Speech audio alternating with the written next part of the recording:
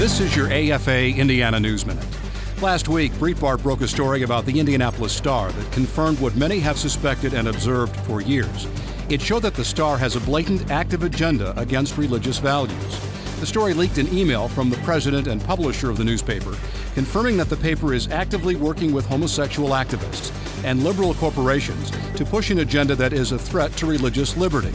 Micah Clark, executive director of AFA Indiana, calls the email backroom activism journalism at its worst, and says it reveals why most newspapers have written so little about the hideous revelations of the dismemberment and sale of baby body parts by Planned Parenthood, when such videos should have been big news.